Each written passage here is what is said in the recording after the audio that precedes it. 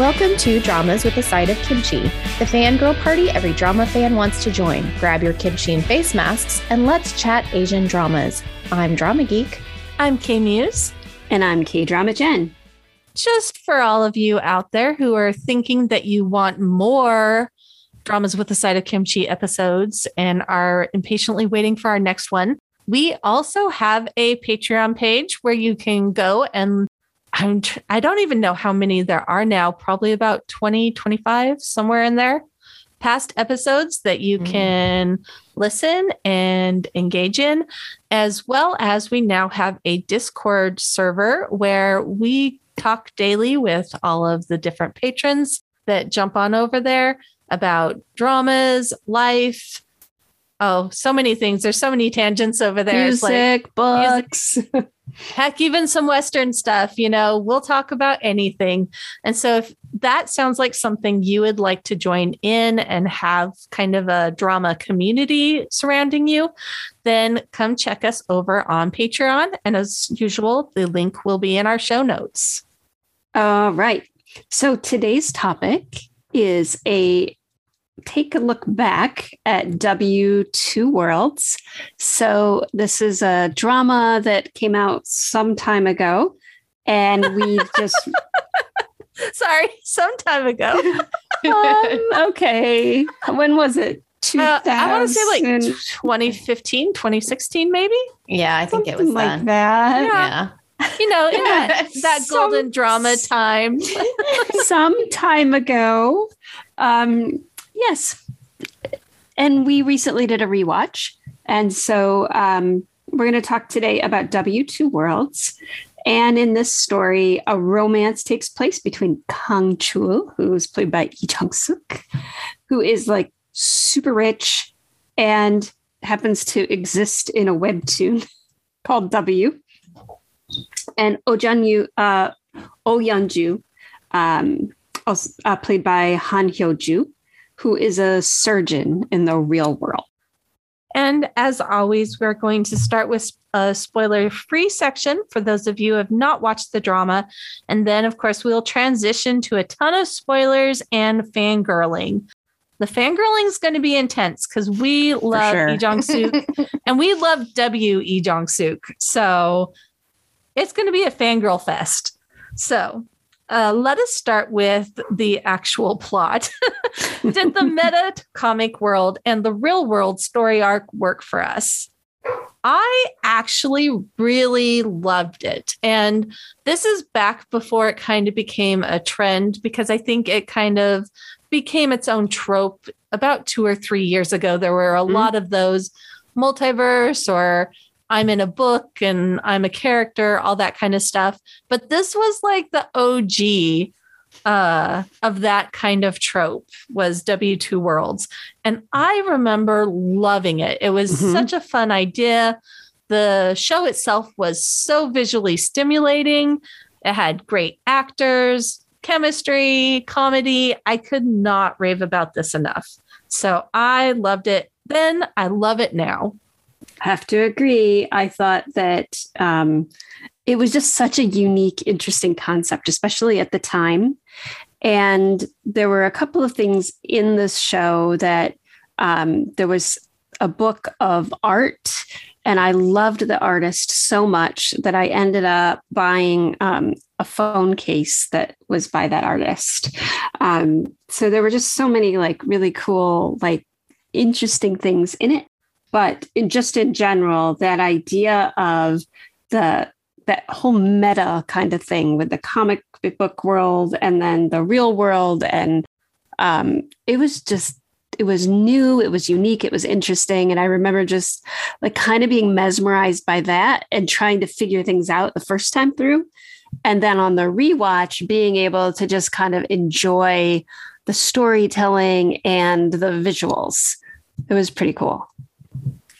So I remember it came out when I was very active in writing and everything.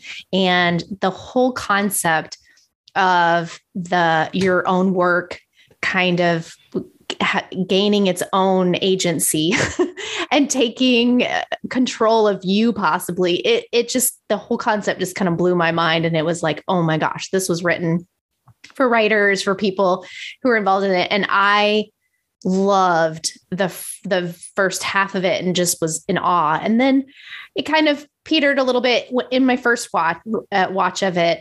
But through the whole thing, the visuals carried it and just was so amazing. And then I just rewatched it a month or two ago, or I think I started maybe in December and then finished up anyway. And I was blown away by how much it was the concept, the way that it was done, the visuals just still blew my mind. Like, I'm like, it's this many years later, maybe it's 5 years later. I don't know. Yeah, I remember. So I remember exactly where I was when I was watching this. So I can tell you that this had to have been 2016. Okay. Well, I won't go into detail, but I know exactly where I was when it came out. So I'm almost positive it was like the beginning of like the school year. So like September 2016, I think, is when it started. Yeah. Well, and this is one that K-Muse and I did the recaps for. So a lot of times when you get nitpicky and can feel like the different lags in the story or whatever, you feel it a lot when you're doing those recaps. But even the recaps, I will go back and just look at the screenshots that we did, which I think that was early in my screenshots. There might even be dialogue on some of them, but they're still really pretty because it's art. The whole show, it wasn't just the filming of it, but it was also how much of that art that they had to create on the screen and everything. So I was so happy that when I went back and watched it, it was just as like captivating. So it was July of 2016 that when started. It came out. It must have still been. So it would have been July, August, and then the beginning of the school year is when you're remembering. That's what I'm remembering. Well, maybe there is an Olympics that. That just comes to mind because like the whole month of no dramas because of the Olympics. And it's just like, okay, and I'm waiting. And it aired on NBC from July 20th to September 14th. So right at the beginning of school. 2016. Yeah. So ding, ding, ding, ding. Do I get an award? I should get an award for that. Get a fake Olympic medal? I don't know. We'll send you a sticker. We'll send you a screenshot of Lee Jong-suk and something. There we go. I'll take that. I'll take that. Although I actually like even Han Hyo-ju these days, I'd take a screenshot of her too because I kind of have a little bit of happiness love still. So, so speaking of her, she plays our doctor turn romantic hero. And did we enjoy her performance? And I think all of us kind of need to like separate out anything from the future and just like we're on the original watch, because there was a lot of people in Korea and then some people out that were critiquing her performance. And she even apologized, I think, at one point in time of like, I'm sorry, I'm not living up to. I could be remembering wrong, but I'm almost positive I'm remembering correctly because there was just some critique. But she plays the romantic lead to a comic book character better than anyone. Like she is effervescent in a lot of scenes. She is determined. She is, heartbroken. And I think that in my rewatch of it, her character, her arc and everything that she went throughout just felt so much more seamless to me. And I really enjoyed her character and her relationship with her father. I think the second time around, just thinking of like, oh my gosh, could you imagine like your dad, we're doing pretty spoiler free, but your dad creating a comic book and then all of that stuff happening afterward and everything. So I really enjoyed her performance both times because I actually didn't have a problem with her the first time, but I really enjoyed her performance the second time around too. So I completely agree. I loved her the first time. I had no problems with her. Sometimes I think netizens take whatever issues they have too far. This was probably definitely one of those instances. But I also loved the second time through because I'm not having to try to figure out the plot. And that made it so much more relaxing and enjoyable for me. Whereas it's just like lean back and let it all happen. It's like, this is so much fun and exciting. And I don't have to try to figure out how everyone's intertwining or who the bad guys are or what's going on. I just already know it and I can just enjoy the show. And the same with her performance. Like, you know, I didn't have to try to figure out or think, is she being realistic? Any of that. I just leaned back, enjoyed the performance. I do remember there was an apology, but I feel like it was like the writer or the director. I think it was the writer who apologized to her for forcing her to have like, I can't remember, but it was something like, because she was playing two characters and they were like so wildly emotional. And she really had to stretch herself. And I feel like it was the writer who apologized, but that was a long time ago. Well, anyway. If anyone knows, write us in or give us a call, you know, whatever. We'd love to know. Yeah, please don't give us a call. So Kay Muse's phone number is... I don't answer numbers I don't know. So you can call. All right. Well, sure, be difficult. It is strange how that's changed, though. Like, I look at the phone and I'm like, yeah, I'm not going to pick that up. Anyway, where were we? We were talking about the lovely and talented Han Hyo-joo. And I did enjoy her performance. I remember thinking at the time that I mean, I was an Lee Jung-suk fan, so I was going to watch for him. But I actually remember thinking like, oh, they have good chemistry. So yeah, I liked her performance. And like you said, the second time through, it was just kind of fun to just watch. The first time, oh my gosh, I just remember like doing mental gymnastics. Like, wait, what? But this time, the next time through, it was enjoyable. This is actually my third watch because I watched it with my son for the second time. So, but I liked it and I like her. We cannot discuss Two Worlds without taking a deep, lingering, long look at Lee Jung-suk's performance as the all-around wealthy and perfect in every single way leading man, Kang Chul. Oh my goodness, swoony and amazing. And I just remember like being completely captivated because he was just lovely. He was rich and he was handsome and he was just delightful. Well, and I think Lee Jung-suk really did an amazing job with him. This is back in the day where I remember swooning a lot more. I don't know if I've just become surly and like a cranky old lady or what's going on, but I don't swoon as much as I used to. But I remember swooning so much about his performance in this and being like, I want to go to a fantasy world and find a hot, rich guy who wants just everything involved around me. You know, that would be like the dream. And it was so romantic and so swoony. And he was just charming and nice. And he wasn't like a jerk. He was just like perfect in every single way. And so I loved him. Were we chatting then? I'm sure we were. Well, we like texted and stuff. I don't know. That's what I was trying to remember. I'm pretty sure you were writing for the blog and stuff because you joined when I did. And so we might not have been doing podcast. Well, I don't think we weren't doing podcasts, but I know we were. I just remember, I feel like we swooned.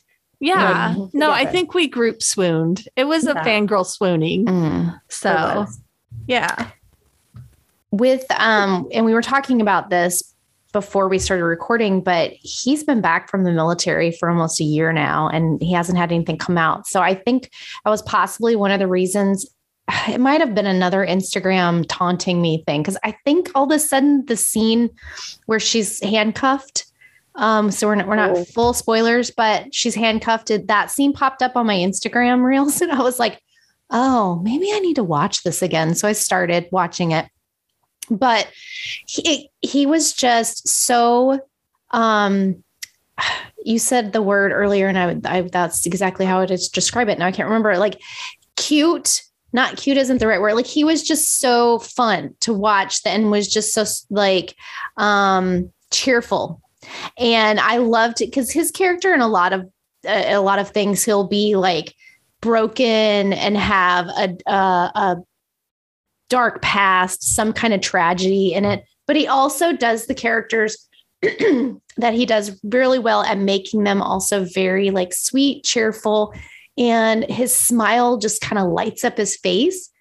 And I think that really hit me the second time around of like, oh my gosh, I've missed his type of leading man, of like that, like, oh my gosh, I want to pinch your cheeks.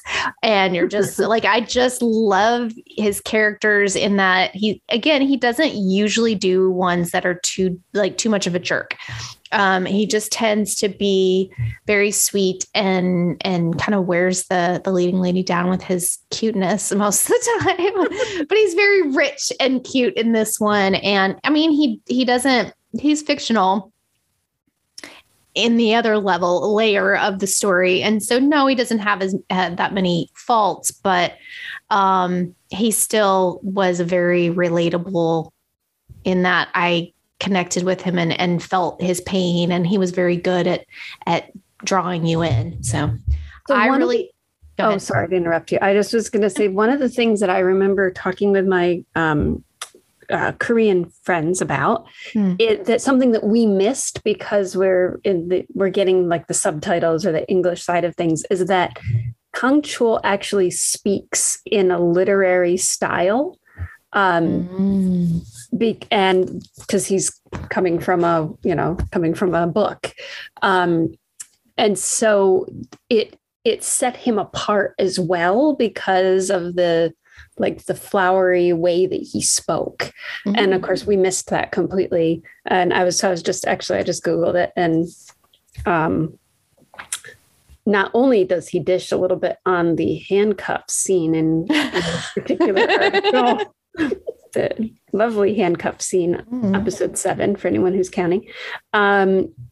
He also talks about that literary style and how usually when it's written that way, he changes the words to make them more comfortable for his mouth. We always want his mouth to be comfortable, don't we? In this case, he just kept the literary style. Okay, I'm done now.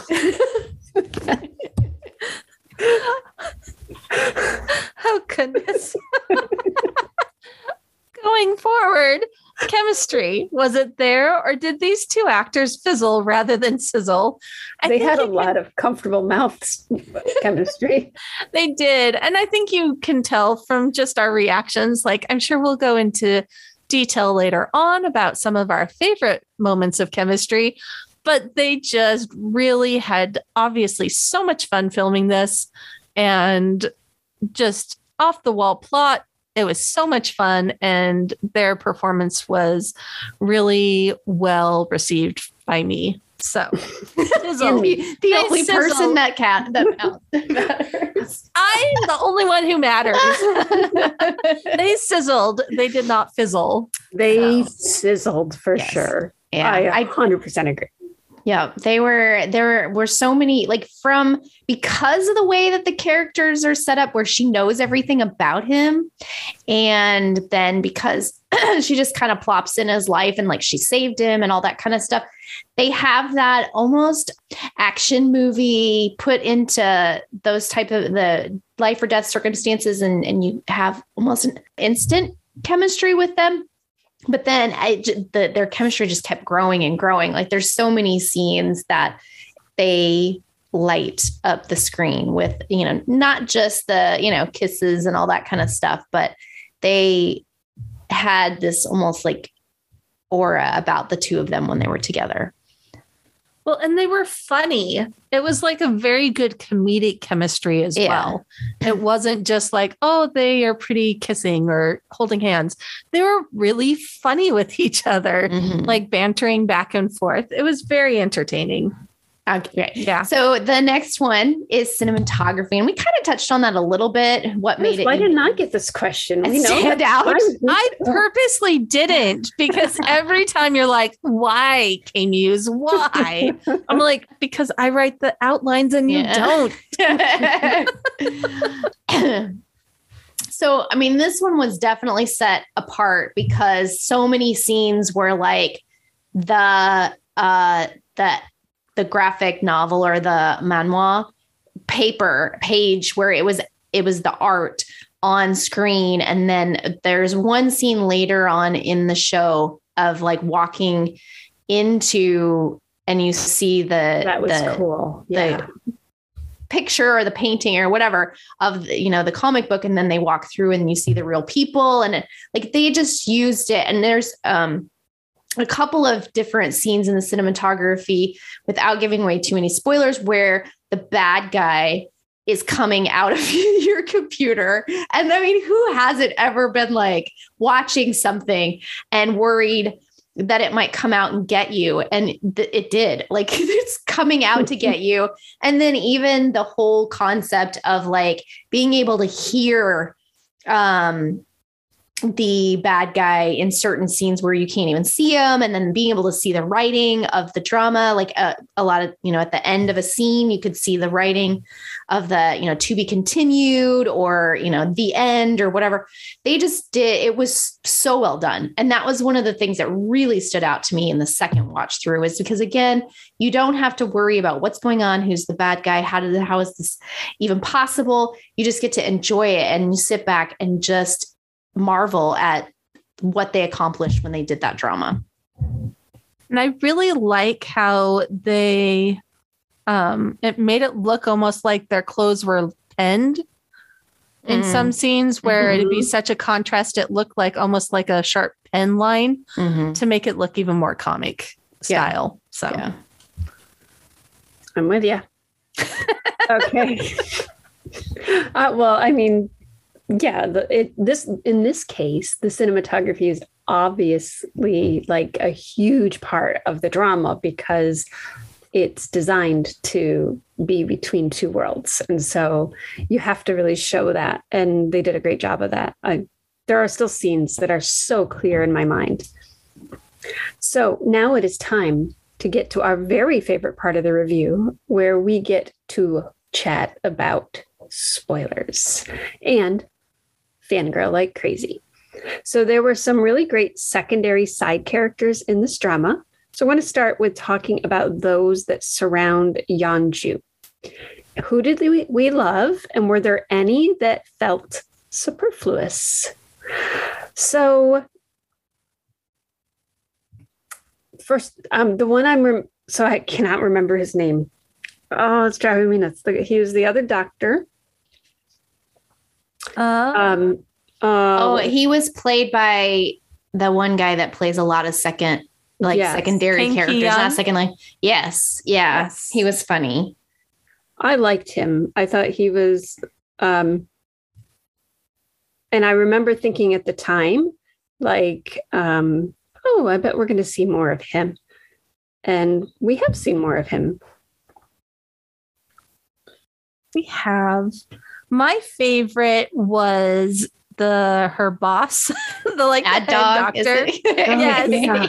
And he's like this feared guy, but he's so obsessed with her dad's comics. And then they just kept running with it. Like, anytime she was written in the comics, he was so distraught and upset and devastated. And it's like, there's no professionalism left. All there is a fanboy wanting his comic to go the direction he wants it to go. And it was so much fun. That whole just running gag the whole way through. It was just delightful. And I just love him. So, and we could totally relate too. I mean, I think that was the other thing. He was our outlet. Yes. One of my favorite scenes in the rewatch, because I thought I had finished, and then I realized I had not actually watched episode 16. So I watched that last weekend, and it's the assistant, like the person that draws with her dad. Lee Si-yoon. Yeah, he's looking. He knows that she's back. They think Kang Chul is dead. And he's looking for the dad. He's trying to find the dad. And so he's distraught. And Mad Dog walks up to him and he's like, what is that ending? And like, why would he just leave him on the bus stop? And he's just going on and on. Like we've done so many times when we've disliked an ending. And the assistant guy cannot handle it. And he just screams at him and he's so upset. And he's just like, I can't even deal with you. Like, get out of my way. And it was just the meta in all of this. And we're in the spoiler part, but like the dad coming up out of the screen and all of that, like so the dad isn't technically a secondary character, but like he was so good. I really loved his performance in this. And I thought that they really used, the assistant lady, the second female lead, she wasn't the most two-dimensional. And then the guard, which actually I just started watching, he's in 3039. He's the restaurant owner in that. I had expected to see him more after W, but he still has gotten kind of smaller parts. But the guard, his character again, maybe could have been a little bit more depth, but he also was a comic book character. So I felt like he served the role that he was supposed to. So especially on the rewatch, I felt like they really did well with all the characters that they created in that show. And I enjoyed everybody in it. Yeah. So go ahead. You kind of just went into the next one. So we can just continue talking about those people that surround King Chul, because he's a comic book character as well as they are. And I think the real world side characters had a lot more depth as well. But I still really enjoyed them. They definitely fit. And when you're going meta, they fit the character tropes so well, and their point of existing is so on point with what you read in webtoons that it just really made the world building better, even if they necessarily didn't have a great depth of character development. So it was really good for world building, in my opinion. Well, and it felt like maybe it was on purpose. And if it was on purpose, that it made sense, because he's the one that back whenever he started developing his own sense of self. And so it would make sense that he is more layered than everybody else, because everybody else is still in the story, and they didn't, not until later on, start the woman. One of the things he says to her later, I was happy that you were able to live your life outside of my story. And so, she doesn't get depth until she's able to live outside of his story. So I really liked that aspect of it, of that. Yeah, some of them were two-dimensional, but it kind of felt like they needed to grow before they could be more than just how they were written. Yeah. I like that. I like that summary of it. I think that makes a lot of sense. We go super meta with our leading lady being written in as the love interest into her father's webtoon series. Was this a fun twist? Did any of it feel too confusing? I really thought this was a fun twist. Like, not only are you being sucked into this story, but every embarrassing, stupid thing you do is now out there in the real world written. So like all of the kisses, well, for those that have watched, she goes through insane things to try to shock him into having an emotional change so she can quit this part of the story and go back. And so she does things like flashing him, or, there's guns, or there's kissing, and all these things to like shock him. And those all end up in print in the real world, which would be very so embarrassing. Not only are you in your dad's story, you're doing really embarrassing, stupid things as well. So it's like just that extra layer of meta was hilarious. I think that I was I was just remembering. I mean, some of it was confusing though. I do remember the first time through, just like that was part of what was like, oh my gosh, like all of the just changes here and there. But that really did. I thought that added a really fun twist. Like it was just, and how horrifying would that be? Worse than the dramas with a side of kimchi TikTok. Which I think that was a different podcast episode that we talked about that. Same day, different podcast. Exactly. But on any day, at any time, in any universe, a dramas with a side of kimchi TikTok channel would probably be a bad idea. Just saying. That's not happening. Yeah. Okay, anyway. See, I remember feeling like things kept resetting and I was getting a little like it felt the plot slowed down, but I don't remember being super confused. I remember trying to figure out what was going to happen next, but I don't remember being super confused, but I probably was. But I still think that like they let you know, like, I think one of the biggest, we were like, oh my gosh, what is happening when the voice when it was saying all of the, like, I'm going to come get you and all that kind of stuff. We were like, oh my gosh, what is this? That part, I think, took the longest for us to figure out what was going on, and that it was the faceless bad guy that, I mean, it had manifested because he created, like, somebody had to do it. So I do think that there was some of that as the story developed, going like, okay, what is going on? But I still think that it wasn't as confusing as some of the others that have come after it. Especially since we weren't doing a time travel, like back to creating weird timelines or any of that kind of stuff. Like it progressed. Yes, they had to reset. But I still think it was pretty understandable. And then I did the whole, like, her, especially when you add Mad Dog's reactions into it. It was just so, like, she knew when she came back, she's like, crap, he's going to read this and see everything. And everybody's going to, knowing exactly what's going on. But she handled it pretty well. The only thing that I think this leads into the next question of, like, pacing issues is the next one. But the only thing I remember when the second time I watched that I briefly kind of thought of the first time is like, how did she keep her job? Like, how did she continue to be a doctor who is a resident or I don't know, like whatever. She was definitely not somebody who would take a bunch of time off. So like, he disappears and drops out at, like, she's always gone, and she's always ending up in the ER, tired and everything. I'm like, how did she still have a job after all of that? But anyway. Yeah. And I think a lot of what I had confusion is maybe the bad guy story arc, not so much the romantic story arc. Yeah. For sure. And I think we'll get to that in a little bit in the future. But when it comes to pacing issues, I think that's also where I had my problems. So. Well, that's our next question, because back when we watched it for that first time, several of us, who shall remain nameless, but I was definitely one of them, several of us had some issues with the pacing. And so did those feelings disappear when you binged it, when it wasn't broken up into weekly segments?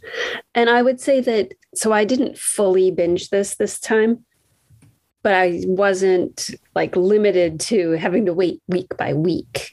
And it did make a difference. I think that a lot of those pacing issues really were mostly resolved by being able to go to the next episode and kind of feel it all come together, at least for me. I think I had two things really going for the second rewatch. One, and I'm not saying I dislike what we're getting with K-dramas right now, but but they're at least the ones that I'm picking to watch. This one, and then I also started a Eternal Monarch. Like, I needed that fantastical, like, just the feeling that it gave me. So I just kept watching the next one and the next one. And I didn't feel the slowdown because every episode was giving me that feel. It was like a drug. it was kind of reminding me of some of the earlier days of my K-drama watching, where it just kind of had that like really happy, like, oh my gosh, this is so exciting to me feeling that I kept watching each episode. And so it really erased the pacing problems that I was having the first time. And when you take away the happiness feeling and just kind of looked at like the plot points, I'm like, okay, they did kind of need these times to make it understandable. Like if we had sped this up, or, if things hadn't taken these steps, I think I was able to see the plot point steps a lot better once I wasn't trying to figure things out. And then it all was like, yes, you have to go from this point to this point to get to the end. And so it all made much more sense. And I didn't feel the slowdown. I completely agree. I remember the first time it was all like, oh, I just want to know what's going on with the dad. What is going on with the bad guy? Having to wait. And then possibly there'd be a plot twist and you're like, really? But when you're watching it just straight through, you don't have those issues. And I'm watching it and know what's going to happen. So I don't have to figure out whether I like the fact that the dad becomes the bad guy, or the bad guy takes the dad's face, or, all these weird things. I don't have to figure out if I like that story arc. It just is. And so I don't sit there contemplating it like I did where, oh, I have a week. I'm thinking about the show all week long. I might have dissatisfaction about certain things all week long. And then, it just pausing is not a good thing sometimes. And recapping, because we did recap this one. Yeah. So we had to not just think about it all week, but we really did have to break it down and say, talk does about this make sense? Right, yeah. right. And sometimes the bad guy dad did not make sense. And so it puts you in a mood. So I don't think that we can talk about this drama without talking about the skinship between the leads. We briefly talked about the handcuffs, which we didn't want to give spoilers away, but like the handcuff kiss, that was one of them, or just the different times they were in his hotel room, apartment thingy, loft, penthouse, whatever it is, when they were together. So did it hold up on the rewatch? Do we feel differently about their romantic journey the second time through? I think I enjoyed their romantic journey a lot more the second time, because again, it goes back to not having to try to figure out what's going on and who's doing what, just being able to sit back and enjoy them falling in love, and then him forgetting her and then falling in love again. And, I was just able to, and just sit back and also think about like what it would mean for you to have read a comic book about somebody for so long, and then all of a sudden they're standing right in front of you, and you already kind of, because you're a fangirl, love them in a way because she grew up with them. And then it just kind of naturally fell into the real world feelings and the physical contact. And so every time she was around in his orbit, I think she was, wouldn't you, if you had, if all of a sudden we could be and you're single, I would. You're young. You would definitely want to test out the skinship as much as possible and make sure he was still real. I don't need to be young at any age.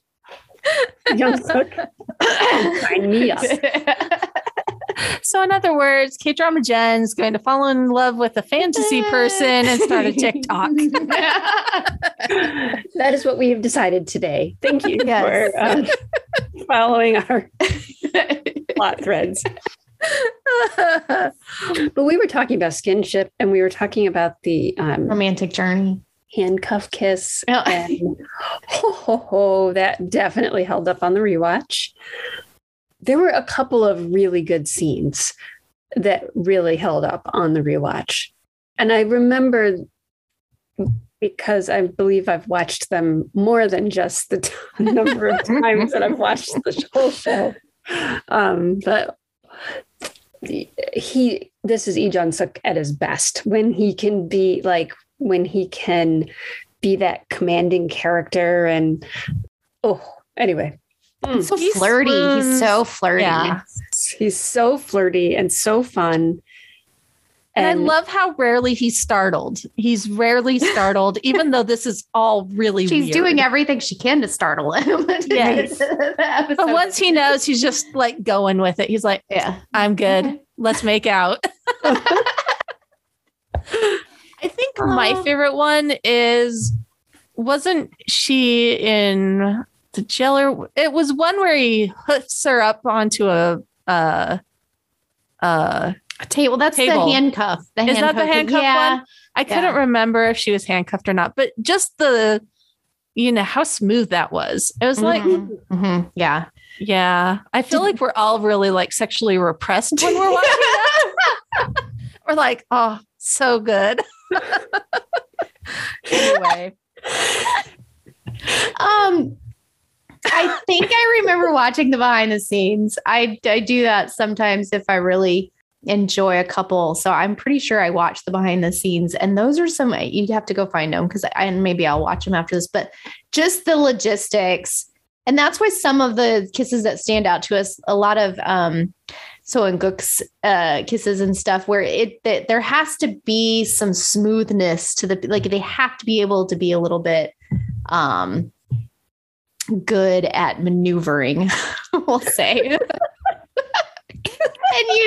that one was definitely one where, he maneuvered very well. Yes. I have no words. I'm just gonna. I feel the Maknae judging us from afar. She's like, you guys got off on a weird tangent again. I don't really feel that this is a tangent. We specifically were talking about skinship. Exactly. And I believe that these are natural and normal kinds of reactions. I mean, we talked about story structure. We talked about... We've been on point. Totally on point. We even talked about cinematography. Thank you very much. We did. And we did say we were going to fangirl. And I'm sorry. But the handcuff kiss, if you haven't seen it, you need to go find it. Yeah. And you need to go watch it. Because I did read an interview with him about how much time he spent like getting that maneuver just right. See, I told you had to be good. Yep. That's right. A maneuver. It's a maneuver. So we're going to shift away from skinship, sadly. I feel like we could talk about that for hours more, but we have limited time. I do. So we're going to just end things talking about the big bad who originally was faceless, which was kind of a brilliant, creepy plot point, in my opinion. And eventually did it like suck off the face of the dad or just rip it off or whatever? So sadly, it wasn't too graphic because this was back in the day where, nothing can be too graphic, but he stole the face of the dad. And so the creator of the comic became the bad guy of the comic in multiple levels and trying to kill Kang-chul. Yes, Kang-chul. Yeah. And so on the rewatch, I liked this much more. I felt it really stood up a lot better. I wasn't trying to figure out what was going on. I was just going with the motion and the groove, and it worked for me. I remember being very frustrated a little bit. I was not high or drunk. I was just vibing. Well, you're talking about the motion and anyway, sorry. Trauma Jenner and I are still back on the other question. Maneuvering. So I was totally vibing with this aspect of the show the second time around. So it really stood up well. I liked it. First time through, I remember just kind of being like, wait, what? I want more Lee Jung-suk maneuver. Second time through, I still want Lee Jung-suk. Just saying. But yeah, it made more sense. Like I just felt like it might have been related to the pacing the first time through. Or maybe it was just, like I said, I was trying to figure out what is going on. But the next time through, definitely.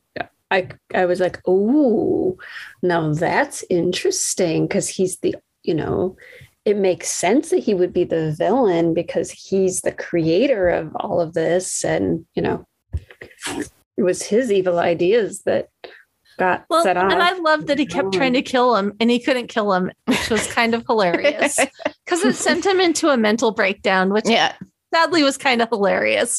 So, things happened. So I actually did think that, and I'm glad when I'm watching it again, that they couldn't do anything different than what they did because the lack of face that they did. I remember my youngest walked in on the rewatch and he was like, ew, what is that? I'm like, it's a guy without his face. Like the comic book bad guy stole his face. He's like, oh, okay. He's the one that watches anime all the time. So nothing phases. He's the Kang Chul of like, when I explain plots, he's like, oh, okay, that makes sense. Whatever. But so I thought that his facelessness was creepy. Not the bad guy's face, but like once the dad has his face taken away, like the way that they did the CGI of that was creepy to me, especially when he was trying to communicate and stuff. But I felt like the second watch through I understood exactly why, like the ending of the plot points of like why this was pretty much the only way that it could end and be satisfactory to everybody. No, of course she doesn't want to lose her dad, but the way he orchestrates him dying and all that kind of stuff, it worked out really well. And I thought that him being at the ending where he, falls over and then her waiting for him, in my memory, that lasted like an episode and a half. And then when we watched it, it was like it was 10 minutes or something. I'm like, yeah, you can see how a first time of like just trying to get to the reunion of you just want them to be together, how it can distort your idea of how long something takes. But I did think that the under like why the bad guy would be faceless to begin with, and then why he would take on his dad's face and all that stuff. It made so much sense the second watch through. So we are going to end this how we pretty much always end a full drama review is where do we rate this on rewatchability? Or is I think that because I don't rewatch stuff, so I'm actually not the best to like say on a rating schedule, but because I actually rewatched it, rewatched it, enjoyed it thoroughly, I would say it's a 10 out of 10 on rewatch. Like it was so much better the second time. I loved it the first time, but I almost think that if you haven't seen it, binging it will help and you'll probably like it the first time. But if you watched it back when you watched it, watch it again. Even if you really enjoyed it back then, watch it again. It'll be another fun ride. Same for me. I would say that on a rewatch, this really stood up. Like the fact that it was like 5.5 years ago, I was really impressed with just the visuals, with seeing Lee Jung-suk. I mean, the acting, anyway, no, it stood up for me too. I think it was, again, having an opportunity to be able to, even if you can binge just a few episodes, definitely helped instead of having to wait week to week. So yeah, recommend it. And as always, I'm just going to agree with you guys. It's so rewatchable. I think I also enjoyed it more the second time through, and I enjoyed it a lot the first time, but I fell in love with it the second time. Lee Jung-suk's so good, and I feel like we're going to end up doing all of these throwback episodes. They'll be like Lee Jung-suk dramas because we've already done this, and we did. I Hear Your Voice. I Hear Your Voice. And so we'll just maybe next one Pinocchio's will be next. Who knows? I don't think we've decided our next throwback, but maybe it'll be another Lee Jung-suk. You never know. All right, everyone. 2013, anybody? Ooh. I loved that drama. So I think we definitely could. All right, everyone. Thank you for joining us. We'd love to hear what you thought about this episode. You can reach us on Twitter, on Facebook, or through our Patreon page. The links are in our show notes. We love blogging about Asian dramas, but behind the scenes, we have so much more to say, and we want to share it with you. And talking is so much faster than typing.